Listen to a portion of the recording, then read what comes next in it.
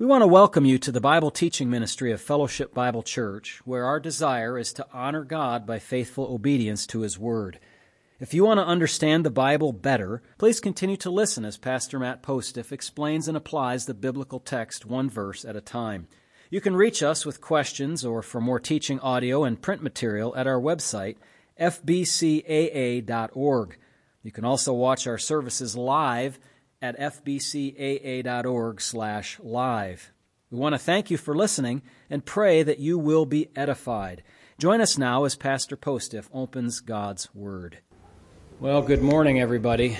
Welcome to fellowship this morning. The weather, the cold, the snow is keeping some folks away, but we're glad that you're here. If you're out in the hallway, come on in. And if you're joining us on the live stream, we just started. Thank you for doing that. Glad that you're participating with us in that way. Although somewhat limited in fellowship opportunities, it's hopefully good for some edification. Well, good morning and Merry Christmas to those who are here and those who are watching online. We welcome you this morning. I'll invite you to turn in your copy of God's Word to Matthew chapter 1 this morning. And I titled my lesson this morning, The Unattractive History of the Purest Gift. What I mean by that, and as we'll look this morning into God's Word, is that God used people who I said have royally messed up to accomplish His divine will of delivering the purest of gifts to mankind. I want to read for you this morning from Matthew chapter 1, which is the genealogy here. We also find the genealogy of Christ also in Luke chapter 3, one line from Joseph, the other from Mary. But in Matthew chapter 1, verse 1, it says this: the book of the genealogy of Jesus Christ, the Son of God, the son of Abraham. Abraham begot Isaac, Isaac begot Jacob, and Jacob begot Judah and his brothers. Judah begot Perez and Zerah by Tamar. Perez begot Hezron, and Hezron begot Ram. Ram begot Amminadab, and Amminadab begot Nahshon, and Nahshon begot Salmon. Salmon begot Boaz by Rahab. Boaz begot Obed by Ruth. Obed begot Jesse, and Jesse begot David the king. David the king begot Solomon by her who had been the wife of Uriah. Solomon begot Rehoboam. Rehoboam begot Abijah, and Abijah begot Asa. Asa begot Jehoshaphat. Jehoshaphat begot Joram, and Joram begot Uzziah. Uzziah begot Jotham, and Jotham begot Ahaz, and Ahaz begot Hezekiah. Hezekiah begot Manasseh. Manasseh begot Amon, and Amon begot Josiah. Josiah begot Jeconiah and his brothers about the time they were carried away to Babylon. And after they were brought to Babylon, Jeconiah begot Shealtiel, and Shealtiel begot Zerubbabel. Verse 13, Zerubbabel begot Abiud, and Abiud begot Eliakim, and Eliakim begot Azor. Azor begot Zadok, and Zadok begot Achim, and Achim begot Eliud. Eliud begot Eleazar. Eleazar begot Mathan, and Mathan begot Jacob.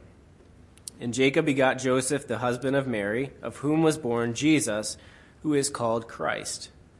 So all the generations from Abraham to David are 14 generations. From David until the captivity in Babylon are 14 generations. And from the captivity in Babylon until Christ are 14 generations. And then we'll turn over to Luke and just read that small portion there in Luke chapter 3 as well, where we find more of the genealogy here as well. Luke chapter 3,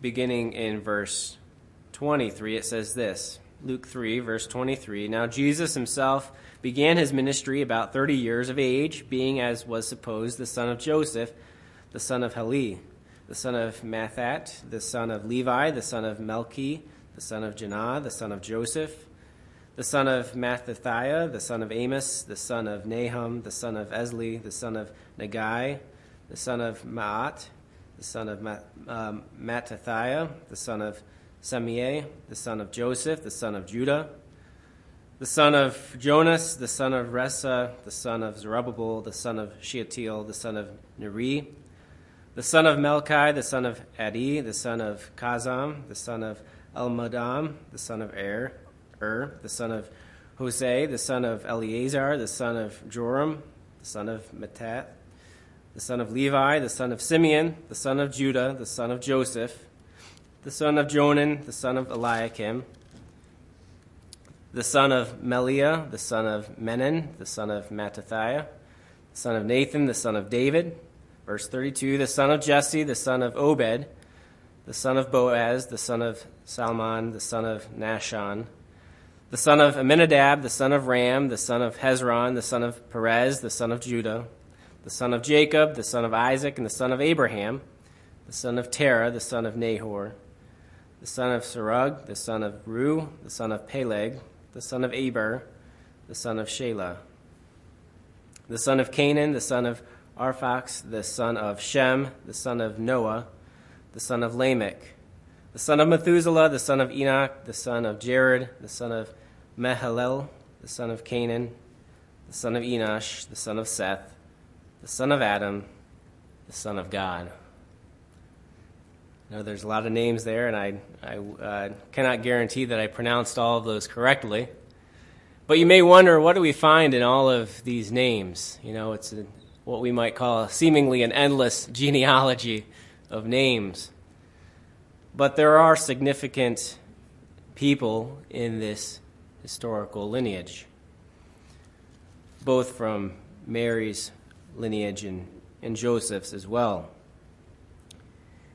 And our purpose this morning is to actually not highlight what we might think are some of the renowned people of history from which a king would come, but actually to realize and recognize that spotted throughout these lineages, there are those who are of the most wicked sort and who messed up royally in their lives. But as you imagine the scene unfolding in a Bethlehem stable, the purest newborn cries from a baby, Mary swaddling the child and holding him close in her arms, Joseph tending to the needs of his wife and the small child, lowly shepherds coming and worshiping the child and praising God, it all seems so perfect and divine. But the journey that lies behind the fulfillment of the prophetic words of Isaiah and Micah is not filled with the purest of life decisions or people. In fact, the line from which the promised seed came included many people who acted wickedly at times. Some of these men and women acted very deceitfully and sinfully. I wonder if you have ever done any kind of investigation into your ancestry. Perhaps you've gone on those websites and paid some premium, and you can look into your family heritage. And it can be a very interesting thing to do. I haven't done much of that myself at all, but it's interesting to find out who you are related to and where those people came from, migrated from, and that kind of lineage and searching can be interesting. Of course, with this investigation, you can find out things that you perhaps are not so proud about as well in that history of your family. Dig deep enough and you'll find perhaps some bad apples that fall from the family tree. But of course, it's history, and there's nothing that you can do to change it. You cannot rewrite history, and so we leave it as it is.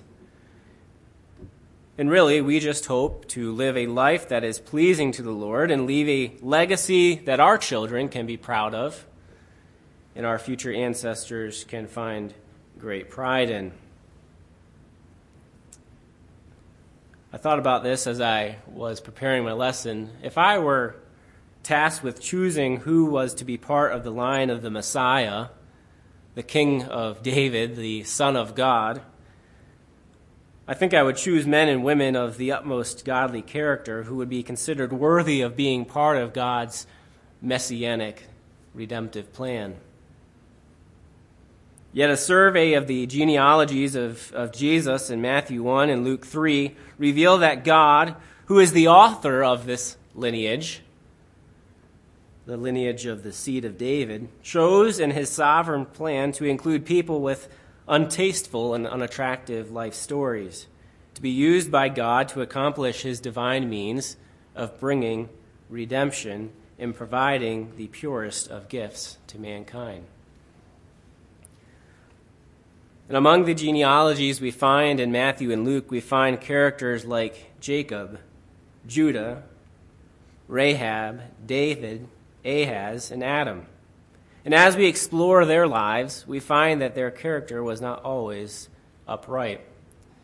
And so this morning in our time, I want to look at these 6 figures, these 6 characters, and the unattractive life decisions that we find from the lineage of Jesus in these people.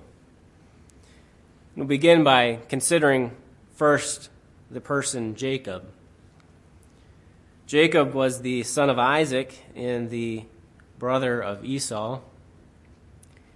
He was a patriarch of the nation of Israel, yet he was also a deceiver and a liar. Jacob willingly followed and took part in a deceitful plan contrived by his mother Rebekah.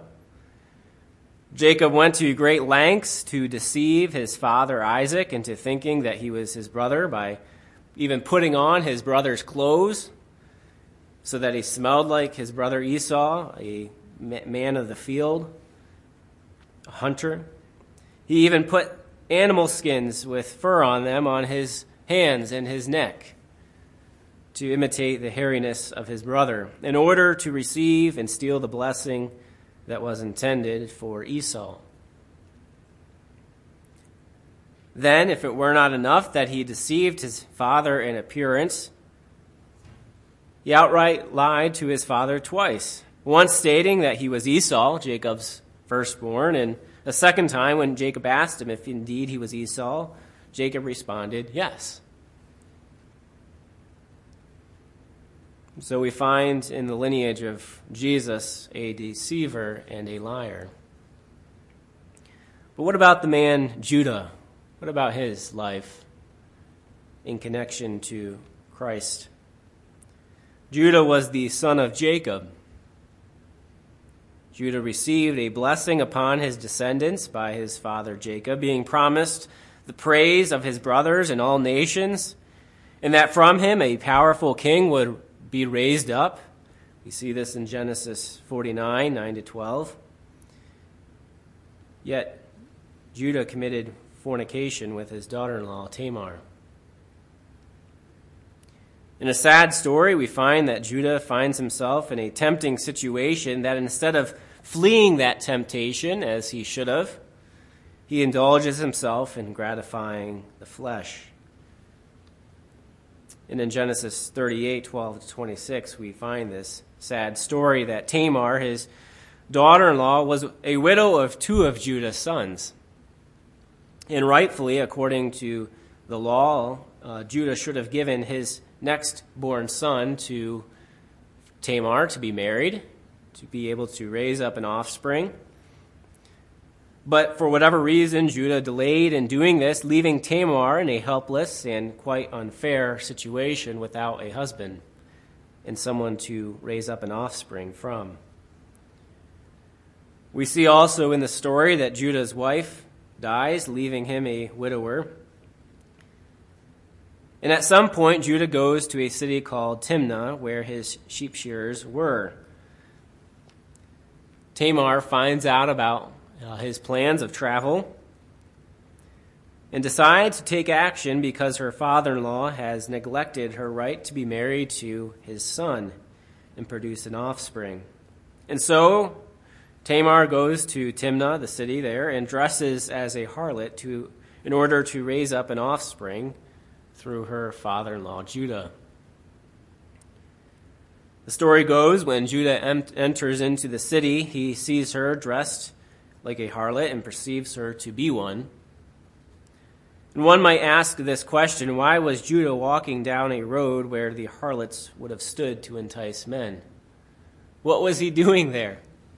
He was there to work, to see how his sheep shearers were functioning, how the job was getting done.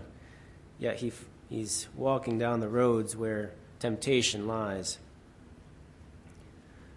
Of course, Judah is allured by her attractive appearance and dress and goes in with her and conceives a child with her, committing fornication.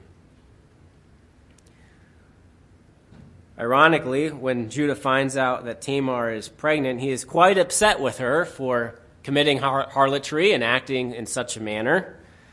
But we find out that when he finds out that he's the father of this child, he does this. He calls Tamar more righteous than he. And so in the line of the purest of gifts, Jesus Christ, we find not only a deceiver and a liar, but also a fornicator. What about the woman named Rahab? Rahab was a citizen of Jericho, a wicked city in the land of Canaan. And we know very little about her life story. All that we really know is mostly from the book of Joshua and the interactions that she has with the two spies who enter the city. But we do know this about her, that she is described as being one who was a harlot. Harlotry was the immoral act of fornicating with a person as an occupation, really, a means of living and making a living to feed yourself. In Leviticus 19:29 forbids harlotry by the law of Moses. And any profit from harlotry was considered an abomination to the Lord. Deuteronomy 23:17 and 18 tells us this. Any woman caught having had sexual intimacy with a man outside of marriage was to be stoned to death, because she is considered to have committed harlotry in her father's house. Deuteronomy 22:20 and 21 tell us this. And of course, Proverbs chapter 5 and 6 warns of the perils of the seductive woman who is playing the harlot and tempting men to give into her seductive ways. Rahab was the adulterous, seductive woman of Proverbs 5 and 6. She was the immoral woman whose seductive words dripped like honey from her lips, like Proverbs 5:3 tells us, smoother than oil. She was the woman who allured men with her beauty, like Proverbs 6:25 says. Rahab led many men down the path of death, as Proverbs 5:5 tells us, death and destruction. And she entrapped men through her seductress ways and embraced men in her arms to satisfy their evil desires, like Proverbs 5:19 and 20 says. She reduced men to a mere crust of bread, like Proverbs 6:25 says will happen. This was Rahab's life at one point.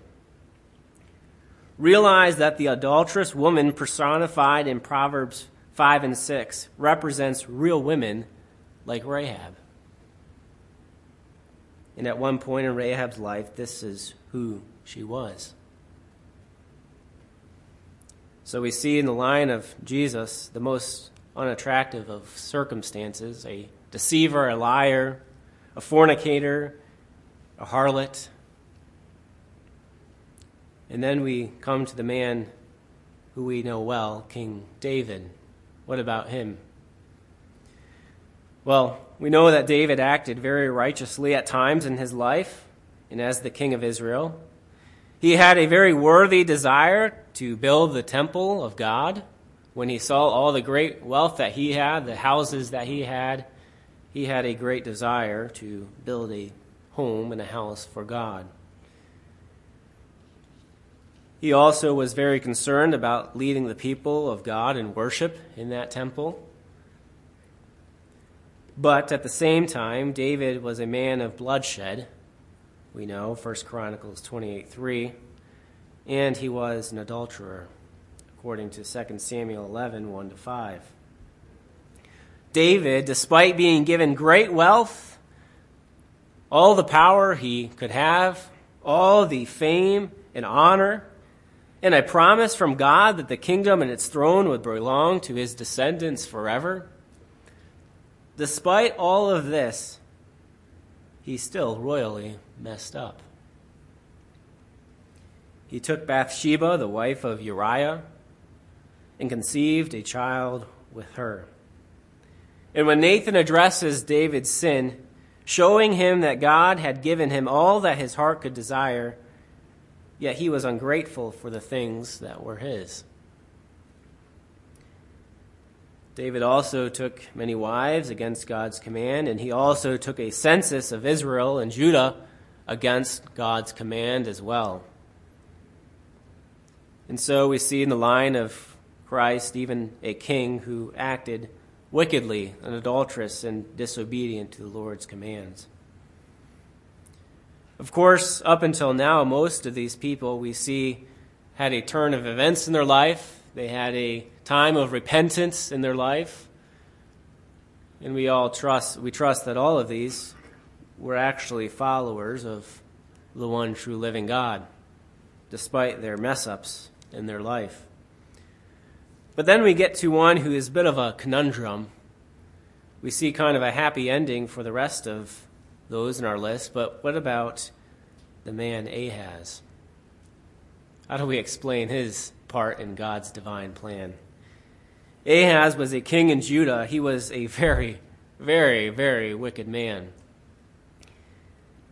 He made molded images for the Baals. He practiced child sacrifice, even his own children. He made sacrifices on altars to false gods. 2 Chronicles 28, 1-4 tells us this. He even took treasures from the house of the Lord and gave it to the king of Assyria. He forsook the Lord and looked for help in worthless idols. And he shut the doors of the house of the Lord and made altars in every corner of Jerusalem. The Word of God says that he provoked the anger of the Lord greatly. How do we explain his part in God's redemptive plan? And what about the last in our list this morning? What about the very first man that ever walked the earth? Adam. He lived in a perfect environment. He walked with God. What greater influence than to have God walking beside you? The perfect example. He was given every good thing that he needed. He was given a beautiful garden to live in, a beautiful wife to have at his side. Had he been confirmed in his holiness, Adam could have enjoyed perfect fellowship with God in a perfect world. Yet Adam chose to disobey God's command and willfully took and ate the forbidden fruit from the tree of knowledge of good and evil. It could be said that in this list of atrocities that we've looked at this morning, these wicked acts, sinful behaviors, that Adam's sin was the worst of them all. He had more than Solomon and David had combined in wealth and riches. He had dominion over the kingdom, the animal kingdom, the world, a wife, a perfect fellowship with his Creator. Yet Adam royally messed up things because his desire to be like God, his pride, and his evil desires. And so, like I said at the beginning, at first thought, these would not be the kinds of people I would choose to be a part of the Messiah's lineage. Why these ones? What do they teach us? Why not use the perfect kind of people out there? Well, we have a number of lessons from these life stories in the lineage of Jesus. Number one, God's sovereign plan cannot be thwarted by the evil intentions and acts of men. God's ways are stable and sure regardless of how bad mankind is. Think about your own life. You may think that you have messed up big time. And if you haven't yet, perhaps you will. And if you have, be assured of this: God's plan for you in his story will still be accomplished. You cannot thwart his divine will. If God can clean up a person like Rahab, forgive the sin of David, make Jacob the father of his people, then God can forgive and use you for whatever purpose he has. Lesson number 2, God does not use perfect people.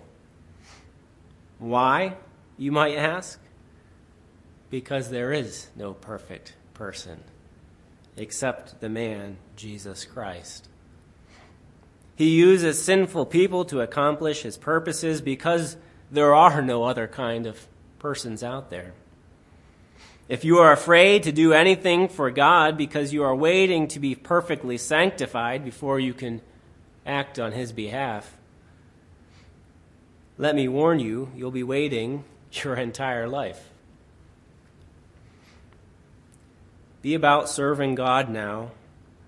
Be about holiness and godliness like Mary and Joseph were, like Zechariah and Elizabeth were.